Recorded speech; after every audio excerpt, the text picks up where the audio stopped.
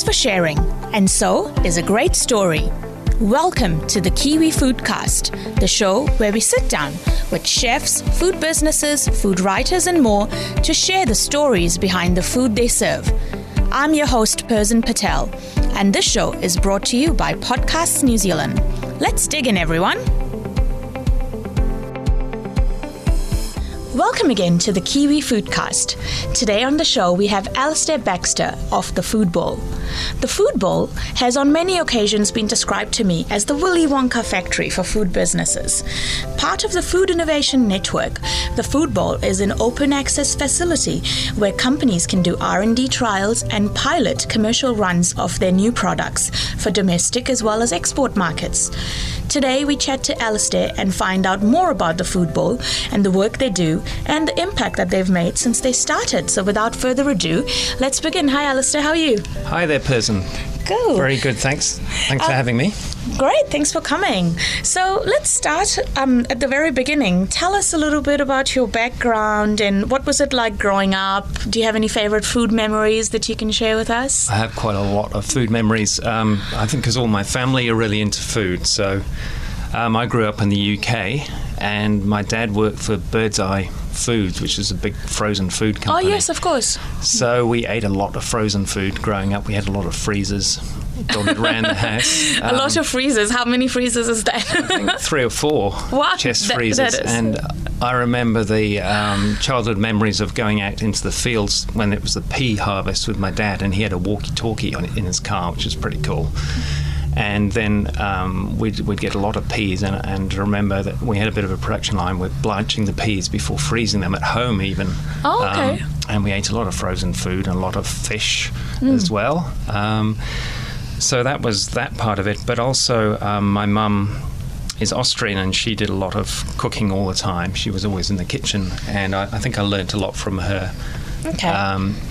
When she got to England in the 1950s, you couldn't even buy garlic or capsicums. It was quite exotic, that type of food in those days. Yeah. And she was doing that sort of Austrian-style cooking. And I think when she married my dad, she said that she cooked him a different meal every day for the first year. Wow. Yeah, so that's setting a high standard for the rest of us.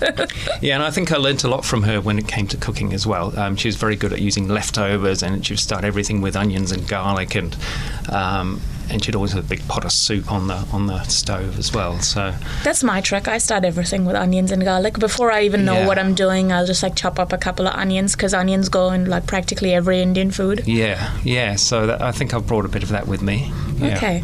So your background's in food technology, am I correct? That's right. Yeah. So tell us a little bit about how you when did you move to New Zealand, and how did you find your way to the Food Bowl?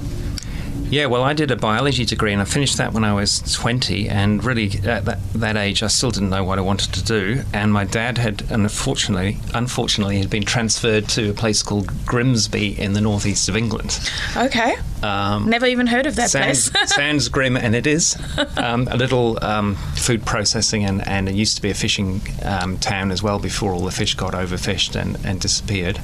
But there's still a lot of food processing there, and there was a little... There was a college that became a university, and they had a 1-year food technology course there. So I ended up doing that and working night shifts in the factory as well. And then they asked me to stay on to a PhD, which I did. I quite enjoyed being a student in Grimsby, actually. I then got a job with a food ingredients company in the UK and decided I want to travel. So I ended up coming out to New Zealand on a 3-month contract and worked for a couple of other food ingredients companies for quite a long time, with one in particular, a multinational ingredients company, in technical sales and then business development, doing lots of food innovation, working with our customers. And then I came across the Food Bowl and met with Alex, our CEO, and really liked Alex. She's amazing. And I liked the concept of the Food Bowl and thought that I had a lot of transferable skills through my food technology and business development to take up a role there.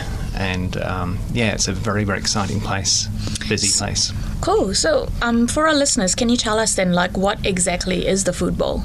Yeah, well, I think you summed it up quite well. It's a food innovation hub, basically, and clients can use us to de-risk their food innovation. So we offer advice, we offer connections.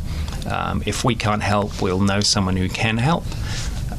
But most of all, we've got the facilities, basically 4 factory units joined together with 200 to 300 pieces of equipment in there that can be configured to the customer's needs.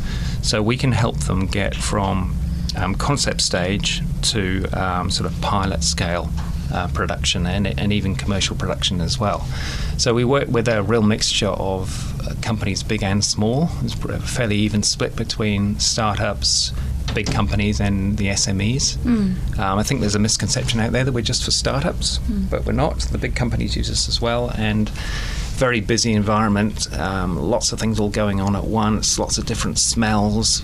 You'll go in one room, there's people chopping things up, and then there's a separation going on somewhere, fermentation, all kinds of food processes, and these machines dotted about and have been configured to the way the customer wants it.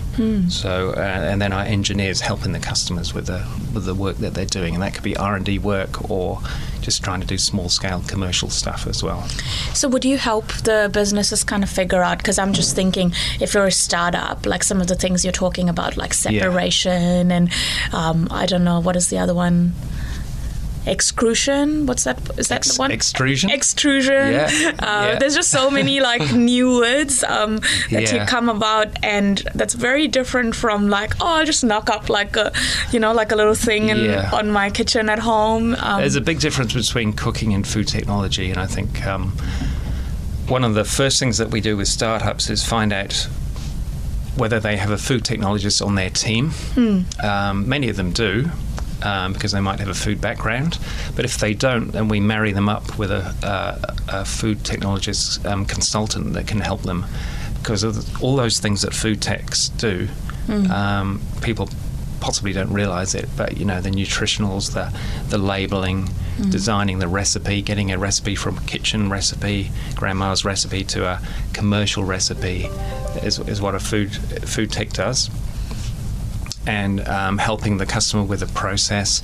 So we're able to offer some help and advice there, but we can't get into the detail that the contract food technologists can do if they're working with a customer. Okay. So there's a whole heap of stuff that happens through that process of the initial engagement with myself, and then us connecting them with the people that can help them. Okay. And one of those key people is a contract food technologist. It does depend on the project. Sometimes we can refer them to one of our other hubs who can do some of that bench scale. We're very much linked in with Massey University in Palmerston North. So they've got a whole heap of experts down there that can help with recipe development, process development.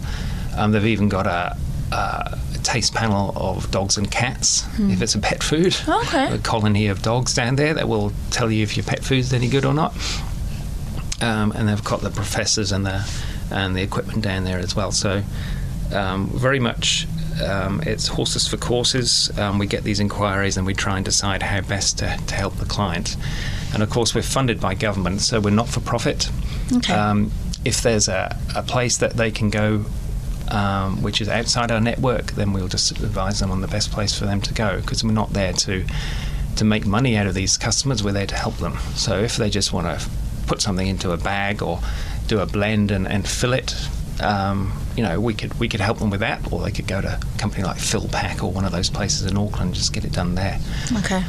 And quite often we're a bridge between a kitchen recipe and a contract manufacturer or a customer internalising it into their own factory. Okay, so let's take a step back. I mean, who came up with the idea of the food bowl? Like, kind of, how did it come to exist? It was actually a guy called Professor Ray Winger, and he recognised there was no obvious place for people to go when they were innovating in food. And he put together some very bold plans and suggestions on how this could be solved, and the government got right behind it. And I think partly because half our economy is food and beverage. If you lump in dairy with that, it's the biggest part of our economy. and the government recognised that we're quite isolated from the rest of the world, so it's easy for us to be disconnected from new technologies and innovations that are going on, and felt that an open access facility like ours would be worth getting behind. So that was, I think, 2009, 2011 is when we started. And that was the Helen Clark government, I think, was initially behind it, and then successive governments have supported as well. And we're currently funded through Callaghan Innovation, which is the government's innovation wing, if you like. Yep. And they do a lot of work in food. They've got they're there to help businesses innovate, whether it's food or other technologies. And about half of their work is in food and agri. And they've got a whole team of scientists that can help with projects as well. So many of our most exciting projects come through Callaghan, through some of their connections, and we're doing a lot of work in conjunction with them. Okay. Yeah. And if I'm right, ATEED is involved as well? Yes. ATEED are now called Auckland Unlimited. Oh, okay. Yeah. All right. And they were initial funders of the Food Bowl, but a couple of years ago, Callaghan basically took over 100% of the government funding. Right. So I think with AT, they're very much focused on the smaller businesses and helping startups, whereas Callaghan, a bit more emphasis on really helping those companies that are innovating and doing some more cutting-edge things. All right. So I think for our mandate really is to, because we're government funded and the taxpayer is paying for this thing, we want to get as much return for the taxpayer as possible. So we want to be supporting companies that are going to be going places. They have an ambition to grow. If we help them, they will succeed. And whilst we will try to help anyone that approaches us, we have a real focus on the ones that are going to be going places if we give them the help that they need. So, and that's most efficient in terms of taxpayer dollars, I suppose. So obviously on the show before you've come, we've had the people from like the Kitchen Project, and I've been through the Kitchen Project myself, and that's more like an incubator and a place to get your ideas going. Yeah. Well, I feel, at least from a first sense, that what you guys do at the Food Bowl seems much larger, and like you said, it's more technically focused. So I guess, even when you say startups, at what point would they approach you? Would they approach you when they've maybe done like a few farmers markets and are kind of like wanting to now get into supermarkets? Because obviously, I'm assuming that while it's like obviously you're government funded, the help's not cheap, right? Like, I mean, and it just feels like like I'm just adding up, like, oh, okay, if I had like a food technology consultant and this and that it does add up. So when is the kind of right time to come to you guys? Yeah, well, I think people have got to understand, if they go into business, it's going to cost them a lot of money. Yeah. And I think there's a certain amount of reality checking that needs to come into this. You're going to be working very long hours. You're going to be putting a couple of $100,000 into a startup over a few years, probably. So that's important to understand. And if you're going to do it, it's best to do it right. If a company tries to avoid using a contract food technologist, well, they're probably not going to succeed, because it'll take them 100 times longer to do the stuff that they could have done if they'd paid this person $100 an hour to do it for them. Yeah. So there is a bit of cost involved, obviously, in any startup business, but I think New Zealand is a very easy place to start a business, and there's an incredible amount of support for startups through ATEED or Auckland Unlimited. There's lots of grants for startup businesses, and some of those can get used at the Food Bowl. Okay. There's a Getting Started grant, which is a Callaghan grant administered by Auckland Council. You can use that to get funding for your R&D work. And then there's a whole host of people that can help. I think the Kitchen Project is very much focused on the community and helping smaller businesses at that commercial kitchen scale. Yeah. And give them those business skills that they need, and that basic knowledge of food regulations and that type of thing, which is really important for people at that stage of their business development, I think. Yeah.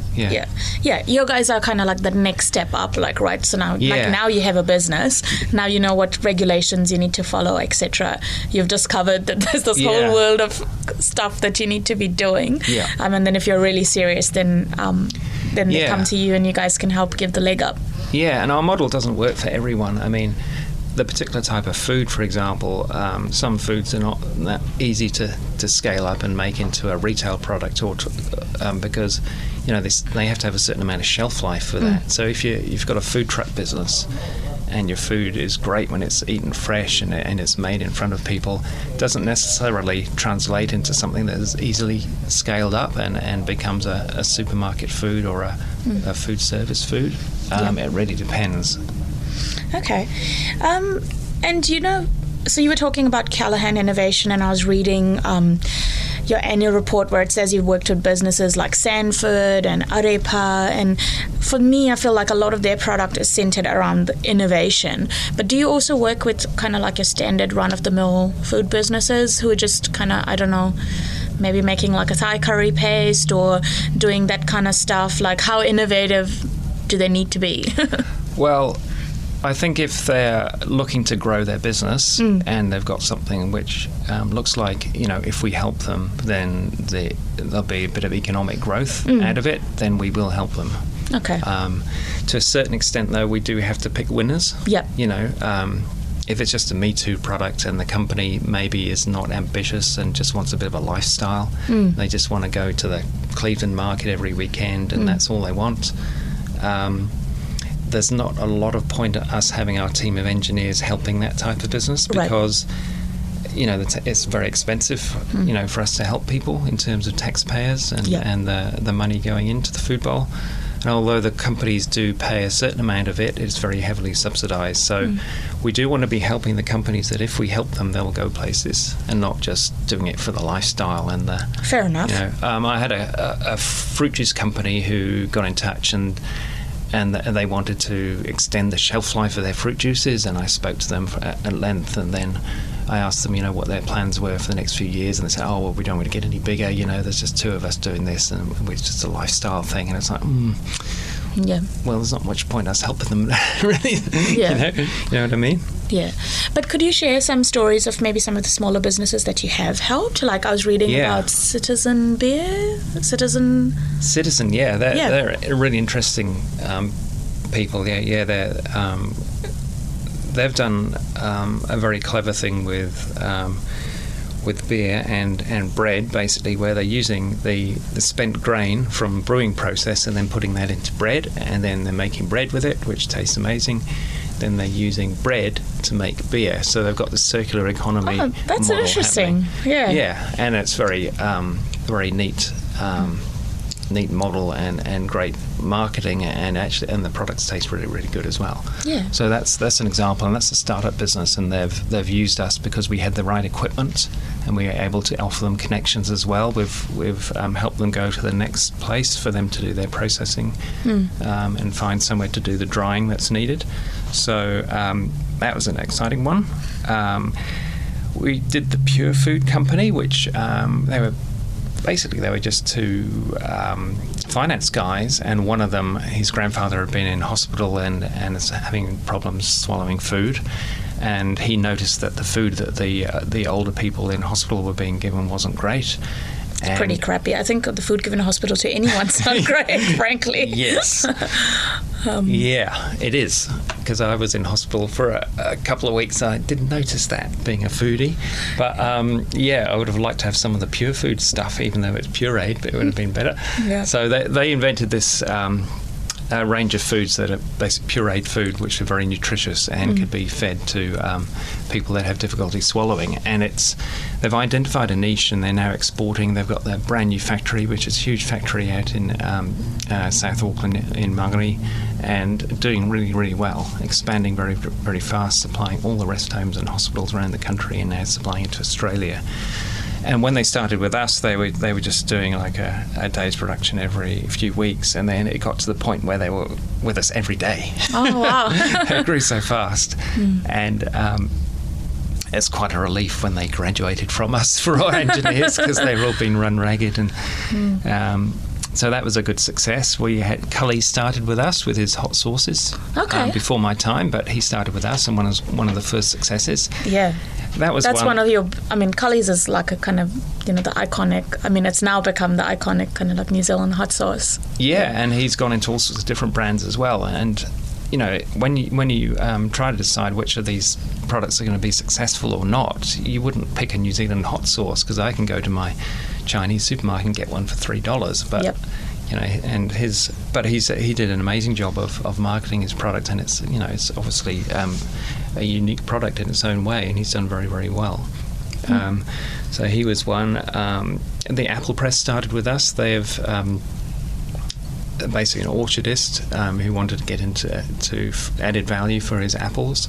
So and they've now got a very, very big factory down in Hawke's Bay, but they started off using us for their trials, very focused on the Asian market and China in particular, and doing something quite unique with apple juice in terms of just the named fruit and the provenance around it. So they started with us. There's a company doing bee venom honey from Northland. There's a very interesting company to work with. Lots of plant-based companies over the last couple of years. I'd say like every other inquiry I get is for some sort of plant-based product, and that's something the government is really trying to get behind as well, in terms of what is the best outcome for New Zealand when it comes to plant-based, given that we're so heavily invested in meat and dairy. So and how can you kind of like diversify that? And of course plant-based is better for the environment, and it's the way the market seems to be going globally. So how does New Zealand participate in that and still have its dairy and meat as well? So we get a lot of plant-based companies, and a lot of those are doing milk-based, plant-based drinks, or they might be doing plant-based meats as well. So we've had several plant-based companies over the last few weeks just wanting to get started with us and looking to build their own facilities as well. So that's quite exciting. So we really want to get behind that. So you guys have, like these, like you mentioned, the 300 pieces of equipment, and that can be configured in different ways.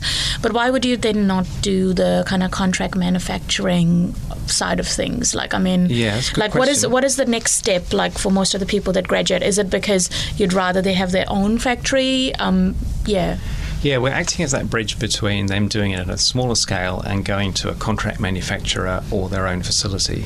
Because contract manufacturers like to do the same products over and over again and make money out of it. And they'll make money if they can just churn out the 5,000 litre batches of the same type of bottle. We're much more, we have to configure the room for the client the day before the client comes in and then dismantle it the next day.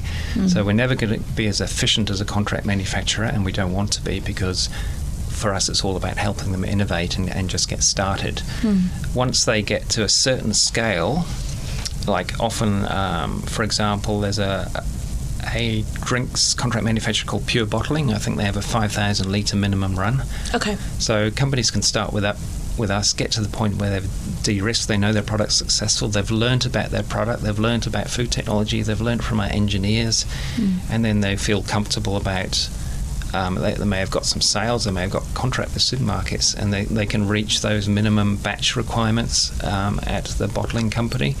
And then they're kind of set free in some ways, that they're not making the product themselves, or they can really concentrate on the business aspects of their business, like the marketing and the products being made for them. And it's probably a bit cheaper as well to get it made by a contract manufacturer, because it's like 30 cents a bottle or whatever it is, whereas with us we're charging by the day, and they have to provide their own labour and make it themselves. But I think that's valuable to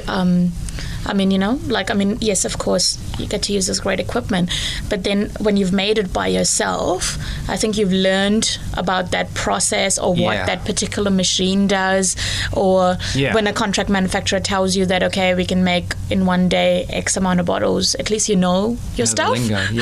Because otherwise I feel like the food safety aspects as well, very, very important part of it, and I think our customers learn about that, the startup companies as well. And of course the bigger companies, it's de-risking and investment. We had a big meat company. They bought a small startup company that was making bone broths, and they wanted to scale it up for the export markets, for China and for other Asian markets. and they bought the company. Then they came to us, used our equipment to work out how best to make this product more efficiently. The little startup company they bought was boiling up bones for 24 hours and doing sort of 12-litre batches. This big meat company wanted to do as big batches as they possibly could and make the product as quickly as possible, using the some of the bones that they could get cheaply, for only a few cents a kilo, whereas the startup company was buying them for several dollars a kilo, the bones. And so that was a great example of an export added value product that we were able to help with. And now the company has set up their own equipment in their own factory, and they're exporting that product to Asia. Cool. So that's where we've put in a lot of effort to help those people, because we know they're going to give a good bang for our buck. And that's exactly the type of success that we want. When Megan Woods or one of the ministers come around to see us, those are the types of successes that we're showing them, because they want to see that they've put money into the food bowl and they're getting some successes out of it in terms of exports and added value, exciting added value, innovative products. Right. And so you spoke about exports. So for those businesses looking to export, what is the benefit of working with your team as compared to kind of going it alone? Yeah, well, some of them just use us because of our accreditations. So we've got an RMP, a risk management program, which covers us to customers can use our RMP at the food bowl to make their products for export to certain countries. So we had a branded dairy company doing butter for the US. They were able to come in and make and pack the butter at the food bowl under our RMP.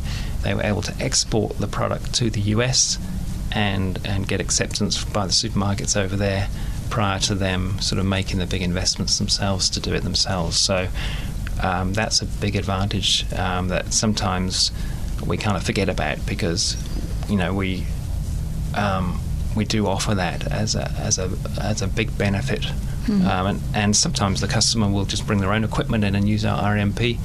And our facility, we're using their own equipment. Right.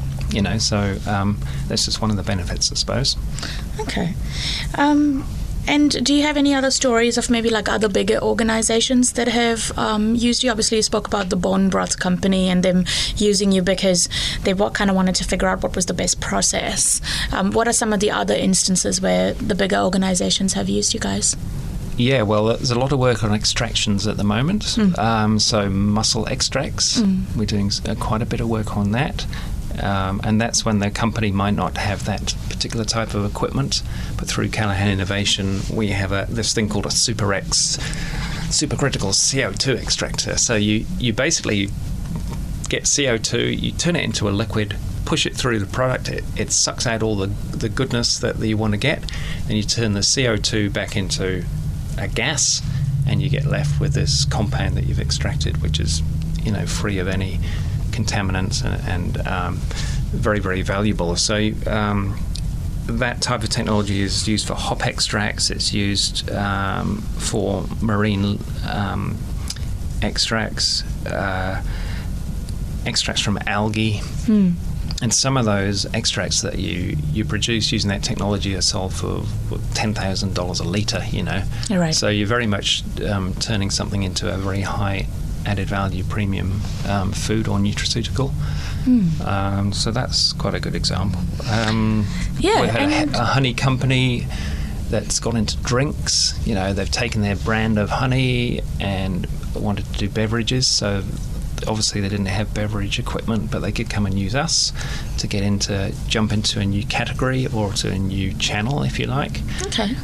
We had over lockdown, there were companies that were in hospitality, but that suddenly they had no business and they wanted to get into retail, and that meant having to put their products into a different format or a different process. So they used us for just maybe putting fish into a retail packaging format rather than just a bulk format that went to cafes and restaurants. Okay. We've got so many examples. Yeah. So tell me, I had on the show Angus Brown of Arepa, who was also used to work at the Food Bowl. He did, yeah. And he's now obviously gone off to have his own thing. Are you I'm just thinking, like, you're working with all these cool food companies. Do you ever feel like you should just like go start your own? Yeah. Angus is an amazing guy, and what he has done is very cleverly taken something which is quite unique in New Zealand. Our black currants have have some of the most bioactive compounds in them of all black currants in the world. And that's partly because of the sunlight that we have in New Zealand. So the particular variety of blackcurrant he's using is very, very active in these compounds that are involved in various health benefits, such as brain health. Yep. And he's combined that with the pine bark extract, which is also has some effects on brain health as well, and done his clinical trials. So he's come up with something which is very, very unique and getting awards. You know, he won an award from an Asian big food show recently. And we love it when people are taking New Zealand provenance like that and finding ways to add value. Because at the end of the day, we're competing on a global stage with things. There's no point New Zealand making Me Too products. Yep. We're much better off doing something that's quite unique, and we have a competitive advantage in. You know, we're doing a lot of work on kiwi fruit. We've done quite a bit of work on various seafoods from New Zealand, collagen, all kinds of stuff. Cool. Well, this all sounds very inspirational, and I just want to kind of start working at the Food Bowl. It just sounds like you guys are doing such cool stuff. All right. It is an exciting place to work. No day is the same. Different smell each day. So just to wrap up, I'm going to move on to our favorite section of the show, which is called Fast Food 5, where I ask you 5 fast questions about food. Are you ready? Yeah, I'm still in holiday mode. I don't know how fast I'll be. Okay. All right. So, favorite machine amongst all of the ones at the Food Bowl? Favorite machine? Oh. I don't know if that's like the right question, but I like a high pressure processing machine, which is able to make raw foods, but extend the shelf life of raw foods by applying pressure to the food. Okay. Yeah, that's a bit of a favourite. Yeah, all right. I didn't even know you could do that, so there you go. And if you had like a dream food product that you could make, what would it be? Not giving away any trade secrets. Or maybe something that you'd like to see on the market, considering all the cool people you work with. Well, I've got lots of ideas. I don't know if I want to share them, though. Oh, fair enough. Yeah, I mean, I love... I actually like ethnic foods, and because being from the UK, I love my curries. So that's the sort of stuff I cook at home. I've often thought of things that could be done, but I don't know if I want to get into them today. Fair enough, no worries. Because I've got to be just sit on the fence a bit, and it's my job to help people that come to us. Yeah. Fair enough. All right. Breakfast, lunch, or dinner, your favourite meal of the day? Well, I make my own muesli. So I do like my own muesli, but I do a lot of cooking at home. Okay. I get home from and I usually sort of finish off the cooking process. You were one of the very rare Kiwis I've met who told me I'm just whipping up a dansak today. Don't come across many Kiwis who know what a dansak is. Yeah, because you mentioned dansak to me, and I mean, I'm from England, so there was always that. You'd go to the pub, and then after the pub, you'd either go to a nightclub or you go to an Indian restaurant to have another couple more drinks and have a great food as well. And on the Indian restaurant menu, there'd always be sort of 20 standard curries, wasn't there? And butter chicken was never one of them, by the way. But there was always number 17 would be dansak, and occasionally I'd have it, and it's really nice. And it's lentils mixed with meat, usually lamb, isn't it? Yeah. And chicken sometimes. Yeah. But so easy to make at home. And so kind of hearty, and it's for me, it's like home. Yeah. Yeah. So at home, my specialty is using leftovers, converting them into something really tasty, and I think I learned that from my mum. And also like big pots of stuff on the stove, and cheap and cheerful, slow-cooked stuff is what I really like doing. Tasty, ethnic style. Cool. So, favourite curry to cook? Apart from Dansak? Yeah, apart from Dansak. I like all curries, really. Okay. Yeah, but you don't discriminate. That's good. No, I've got my curry pastes, which I like them because they taste very fresh, and they've got the aromatics that come from using curry pastes. Yeah. And I've got my whole spices, and I make biryani quite a lot. Oh, okay. Yeah, and then korma and all the usual stuff, tikka masala. Cool. Chicken tikka, I used to make that quite a lot, and I used to take it to barbecues, and just people would say, "Oh, what's the recipe?" And I go, "Well, get some chicken, and you get this tikka paste from the supermarket, and then you add it to the chicken." All right. And final question. The one piece of advice you'd give to like a food and beverage entrepreneur? I think one piece of advice is to be realistic and think about who your customers are first. Do your market research to find out whether your product is actually going to be successful, if there's a place in the market for your product. A lot of people make the mistake of just making it and then trying to sell it, whereas the way you should do it is really trying to identify a need in the marketplace first and then develop your product to meet that need. So it's about getting that the right way around. I think it's being realistic about your expectations. It is going to cost you a lot of money. You're going to have to put a lot of time and effort into it. It's probably you're going to have a very, very busy life with a lot of stress. And the food industry is a fast-moving business where you're dealing with all sorts of fast-moving stuff all the time. You're juggling lots of balls. If you like that type of business and that type of environment, then go for it. If you don't, then you're probably not in the right business. If you like to take things at your own pace, it's probably not the right type of business for you, because in food you just get hit with all sorts of things. Shelf life. Things. People ringing up with things going wrong, fixing problems. Yeah. I love that you said that, because I just had this conversation. So I've started my curry paste business myself, just on the side. Yeah. And you are going to use we just got. My husband was like, right, just outline like the 7 expenses that we must do within the next 6 months. And I'm like, I have no idea what expenses are going to come out, because every time I learn something, I'm like, oh, now it's like all this stuff that we need to do and all this stuff what we need to do. And it's just like you said, it's very fast moving and there's a lot to learn, and I mean it's very rewarding as well. But I think, reach out and get the help, because the help is out there. And I think sometimes it's not obvious where the help is, but just don't be afraid to ask. Who are the right people that can help you at various stages, because the help is there. It's incredible the amount of help that food businesses get in this country, really. And sometimes it's a matter of navigating through the system. A lot of what I do is helping people navigate through the system. There's universities, there's Crown Research Institutes, there's funding available, all sorts of funding available if you're doing cool stuff. And the help is there. It's just a matter of finding it. So talk to the right people and don't be afraid to ask where you can go for help. Cool. All right. Well, thank you so much, Alistair, for coming on the show and telling us what Foodball is all about. And it's not really Willy Wonka. It's more sort of Willy Wonka crossed with Breaking Bad, I think is what. Oh, yes. I agree with you. All right. Well, thank you so much for coming here. All right. Thank you.